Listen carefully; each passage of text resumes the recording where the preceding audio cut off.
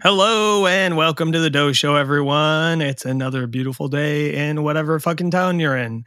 So I am your host, Johnny P, as always, and with me is the I'll Fix It in Post, Ryan Burke, everyone. Hey!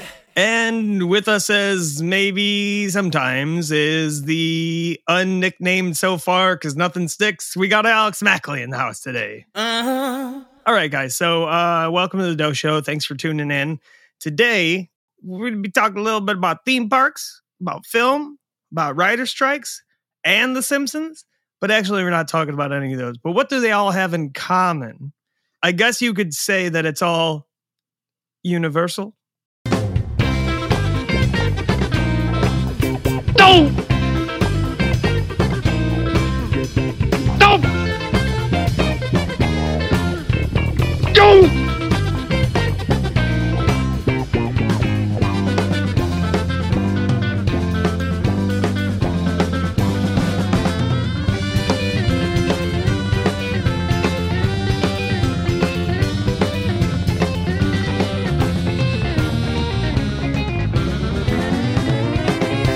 From the top here. So in the year of 1914, during the First World War, a German-American immigrant named Carl Laemmle, remember that, it's Laemmle, it's spelled Laemmle, pronounced Laemmle, Carl Laemmle.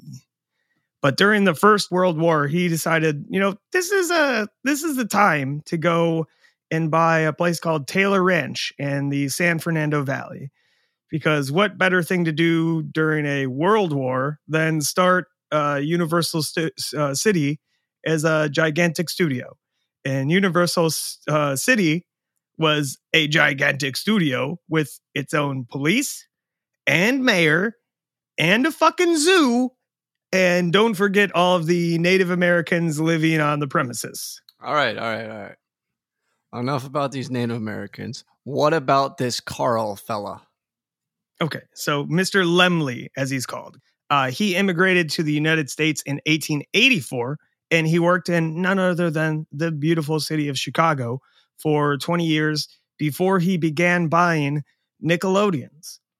Channels? What do you mean a Nickelodeon? Like those plush towels? No, it's not plush. It's not plush towels. It's not about the TV thing. Mackley, explain what a Nickelodeon is. Okay, so they were actually one of the first indoor exhibition spaces that are dedicated to showing projected motion pictures to pop up in the United States and Canada.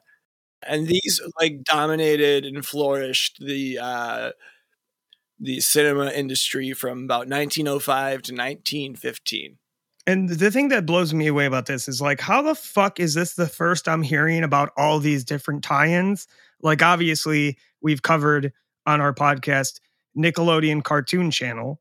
And to think that it was called Nickelodeon because of the 5-cent piece nickel. And then Nickelodeon, Klasky Chupo started Nickelodeon cartoons and then also was the first animation company for The Simpsons. Again, it's kind of, the evolution of the theater and screen media and, kind of paying homage to where, it began. And then that's actually where then the word Nickelodeon is double compound. It's two different languages. It's good old U.S. English, the nickel, our 5-cent coin, and then Odeon, which is a Greek word. It's like a theater, right? Yeah, but so there's the general theaters. The Odeon was a smaller theater, generally about a quarter of the size, and it was always roofed with acoustics for vocals specifically held in mind. So the reason it was smaller was because it was made more for more like vocal choir performances without having any electric amplification. So the Nickelodeon was a small roofed place to see things that only cost one American 5-cent coin. And, at the time that they first came out, they were depicted as disreputable and dangerous by civic groups and municipal agencies. They thought that they were crude, they were ill-ventilated, and the seats were hard. But as films got longer and longer, they made the transition to more comfortable, furnished, and well-maintained facilities to make sure that people continued to come. Yeah. Okay, but this Carl Lemley fella. What about him? Well, okay, like I said, started in Chicago, bought this place. He eventually expanded that place in the San Fernando Valley into a film distribution service called the Lemley Film Service, and then eventually a production company as Independent Moving Pictures Company, known as the IMP. Later, finally renamed Universal Film Manufacturing Company, and then finally renamed Universal Pictures Company. And then later on March 14th of 1915, Mr. Carl opened Universal Studios in a 2-day grand opening event with 10,000 attendees. He had 10,000 motherfuckers show up. So he's like, this is a good idea. I like this. So then he invited the general public to see all the action for the admission fee, just 5 cents. 5 cents. So that's where the Nickelodeon ties back in. It ties back in. But also, this wasn't just a Nickelodeon. This nickel got you a little bit more, didn't it?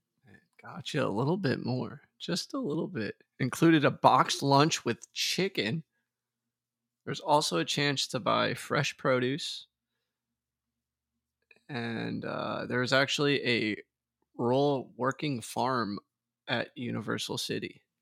Yeah, like we were saying before, Universal City, they had their own police force, their own mayor. I feel like this fresh produce maybe is where the Native American people living on the premises came from, because and if this is happening in 1915, again, that would be right at the end of the Nickelodeon's success. So he's coming right off of Nickelodeon's people being like, these are pretty neat, but I wish I was getting more for my nickel. And he's like, oh, more for your nickel? Do you know I have a hobby of building these things? See them for a nickel. Wow. Attention. Tired of standing in front of a storefront to see a movies for a nickel? Come on down to Universal Studios. Your nickel will get you a backlot tour and a box of chicken. Universal City at this point. Oh, yes. I'm sorry. Universal City. Yes, of course. That's what I'm saying, bro. He's trying to build a city. He ain't trying to build a studio. He's trying to build a city. Come check out our city. Maybe you would like to work for us too. We'll entice you with chicken. So that original tour that started with the box lunch with chicken, it was discontinued around 1930 due to the advent of sound films, and the stages that were built were not very soundproofed. So you hear chicken munching on every recording. Yeah, you hear people someone's trying to film their first fucking talkie movie, and you just hear, man, this chicken's good, isn't it? Man, for a nickel, you can't beat that. Splatter sounds. Oh, I dropped my chicken. Oh, hey, excuse me. This guy dropped his chicken. Can we get more chicken?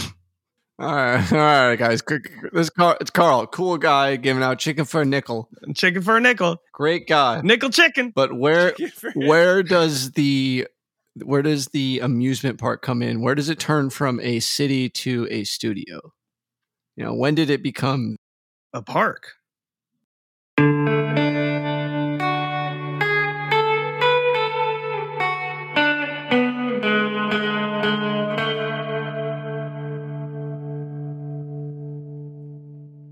Okay, so that is going to happen in about 1962. The accountant suggested that a new tour in the studio would increase profits. And then they could make more movie, make more profits, get more people. They're like, hey, remember all those nickels we were making? What if I told you could be making dimes? Let's go. Let's aim for dimes, baby. Hey, boys, you ever heard of quarters? Oh. So they took about 2 years, and on July 15th of 1964, the first modern tour was established. that included a series of dressing room walkthroughs. You could peek at actual production and staged like events that were like concurrent to things that were being produced by them type stuff. Yeah, you see hey, go check out the old Jug Band at Universal. No, but this is okay. This is where over the years that idea that the accountants were like, oh, we can make money. This is what made it grow into a full-blown theme park. The narrated tram tours that still run that we've actually been to, well, Ryan brought me to when I visited. I think we talked about it on the podcast already. But the active backlot. That's now narrated by Jimmy Fallon. Yeah, but not literally. It's just a video, which is, I saw it. I was like, oh, Jimmy Fallon's here? God, his career's in the dumps. But no, the studio's backlot tour, really cool. The staged events, the stunt demonstrations, the high-tech rides and all that, they kind of overshadow the original motion picture production thing that lured people to Universal in the first place. Well, that's because in 1968, the Screen Actors Guild enacted a rule prohibiting visitors from most sound stages. Like we were talking about in a previous episode, they're sick of the shit. They're sick of the shit, man. Post got pissed. Like, hey, we're trying to work here, and these people are having fun. What's going on here? Yeah, seriously. So this new rule meant that the tour we're talking about, the backlot tram, could no longer show visitors as in depth or into the real movie or television production as previous. Totally. It's not the nickel chicken dinner it used to be, you know. Like, I mean, even when I was on the backlot, when we were on the backlot tour, it went through one part of it and it was like, oh, if this light turns on, it means that something's actually filming. Everyone has to be very quiet. There was one thing that was like filming some Christmas thing. There was a bunch of fake snow on the ground and all that. And they're like, everyone be very quiet. They're filming. And then everyone's like quiet and you just hear, it's like, you can't stop that from happening. So I bet they just say to be quiet, to be like, oh, you're in a movie scene now. You have to be quiet or else you're going to ruin the production. I feel like it's just, because I mean, otherwise you're just taking a town of a random tour with of buildings with nobody. Yeah, in literally. Yeah. Well, that's how it's like. Okay. So after the SAG team was like, we can't have people going through the sound stages and backstage and all that. And it's like, oh my goodness, is that the end of the backlot tour? Who just wants to drive on a trolley? You can do that anywhere. And that was the birth of the next phase of Universal things. Their first special effects attraction, we'll call it. It was the Flash Flood set. It provided to be a hit. 20,000 gallons of water rushed 20 feet below a narrow Mexican village street, uprooting the old tree and threatening to engulf the tram that you are currently seated on. Super scary. Oh, kind of virtualistic in a sense, where you kind of feel part of the set, part of the idea. It's like SAG was like, hey, you can't go back lot. And then they're like, okay, what are we going to do now? That same year is when they added that. We'll make our own special stage for them. That's pretty neat and everything, but what the fuck does that have to do with The Simpsons? All right. Fuck, you're right. Whatever. We fucking this far in, we haven't said shit about it. All right. I guess, you know what? We'll get into how The Simpsons tie in. We'll do it right after this short break.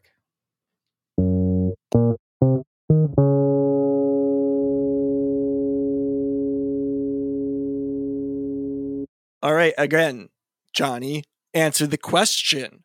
What has this got to do with The Simpsons? All right. I got this one. In April of 2014, the park announced Springfield with a new dining complex to be built around the Springfield ride, the Simpsons ride. And then it opened on March 28th of 2015. Yes. The Simpsons ride gives guests the chance to join the Simpsons on a trip to Krusty Land. During the ride, you'll grab a seat on an indoor simulated roller coaster ride, where you'll careen and crash through the theme park with Homer, Marge, Bart, Lisa, and Maggie in over-the-top, non-stop, exhilarated adventure. Keep an eye out for cameos from some of Springfield's fan-favorite characters as you adventure through the town. But, Dad, I'm hungry. Well, there's always something for the kiddos. Signature eateries from Krusty Burger to Luigi's Pizza and Phineas Q Butterfat's Ice Cream Parlor, featuring over 5,600 flavors. All right, nerd corner time, just real quick. So the Phineas Q Butterfat Ice Cream Parlor might be a little bit of a deep joke for some of you guys. It originally airs in Lisa's Pony, and the mascot was an ice cream cone with blue swirls at the top, making it resemble Marge Simpson. Because of this, when Maggie, we know little baby Maggie, she's such a little adventurer, but she deeply missed Marge because Marge had to part for a spa to release guests after a particularly terrible day. She snuck out of this house and called all the way over to the parlor mascot and sleeping there, thinking it was her mama. She's all nice. But the police, they thought Officer Wiggum ain't the smartest one. They thought she was trying to commit suicide. Jump! Why did a baby commit suicide? Jump! But so Homer Simpson also ordered the biggest Sunday of his life, and he got so excited he fainted, and he made a funny little ice cream man face with a little ice cream eyes and banana face, but he wasn't breathing, so that wasn't good for him. So back to you, commercial man.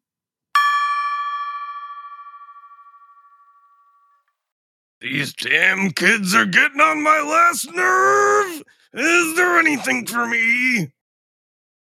For angry sober dads, take refuge in classic watering holes like Moe's Tavern and Duff Brewery. But what about me? I'm getting the vapors. Sorry, ma'am. No Valium is sold at Universal Springfield Attraction. You have to go into North Hollywood for that.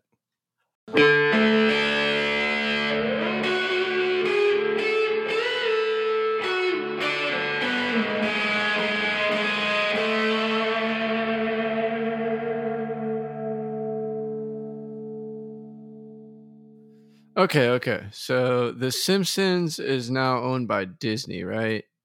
So wouldn't you be able to see Homer in all these attractions in Disneyland, in Disney World? Well, how are they still in Universal Studios? It doesn't, Yeah, shouldn't they be leaving Universal and going to Disney at this point?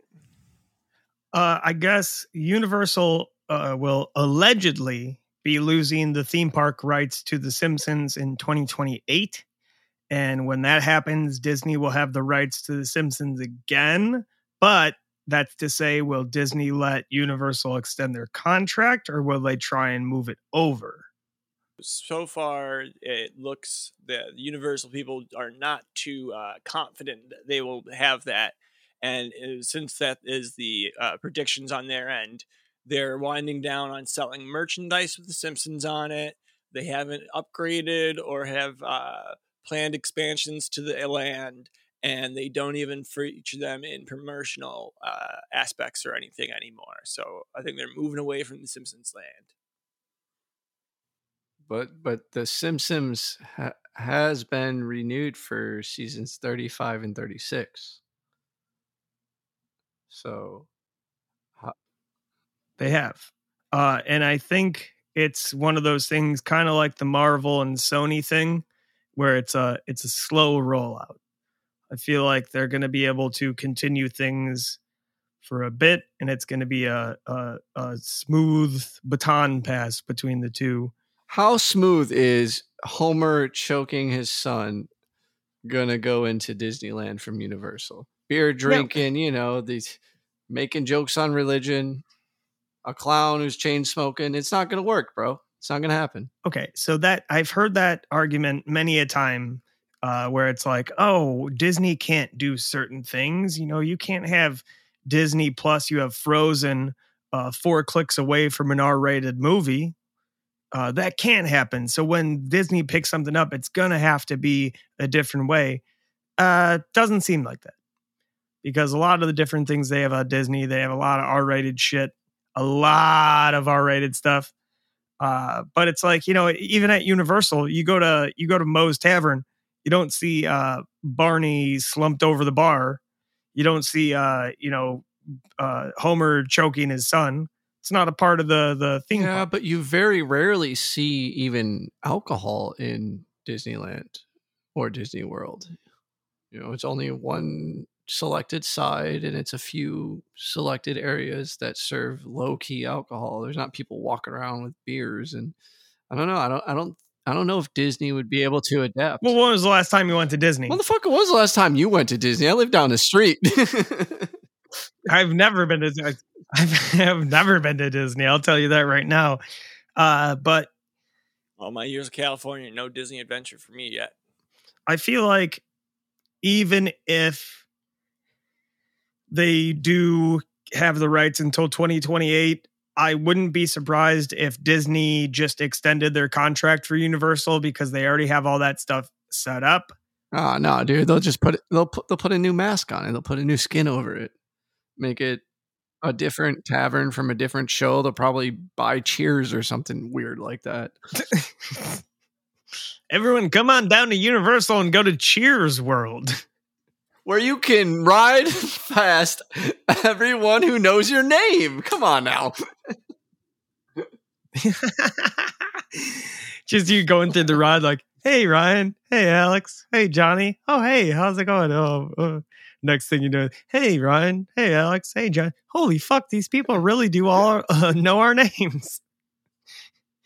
But I mean, okay, so from what I've seen with like Disney parks, it seems like Disney obviously has a huge following with their movies and cartoons and parks in general. But it seems like a lot of the people that go to their parks, they don't want new things.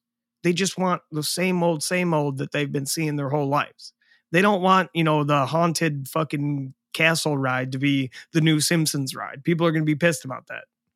I think. I don't know. I've never been. So then they can just rehash the old stuff. Okay. So say, hypothetically, Universal runs out of their contract with the Simpsons. They tear it all down. And then Disney does a Simpsons World thing. I'm going to the dumpster so I could get a life-size Homer. Right? Scorch and brimstone, so no one can scavenge any memorabilias. No one shall remember the stain upon Universal. Purge it with fire. No, like we talked about in the last episode, is the marketing behind and licensing behind The Simpsons is obviously very delicate and fragile, and they have Disney lawyers behind them to write contracts. So I don't feel like this might be the end of Springfield Land. You're thinking in the next 5 years it's going to be done? I'm thinking it's going to be done. All right. Well, you heard it here first, guys. If you want to go see Springfield, if you want to go see Springfield at Universal Studios in Hollywood, California, make your trip out within the next 5 years, because after that, it might be gone forever. And who knows what's going to happen with the show itself? Only time will tell.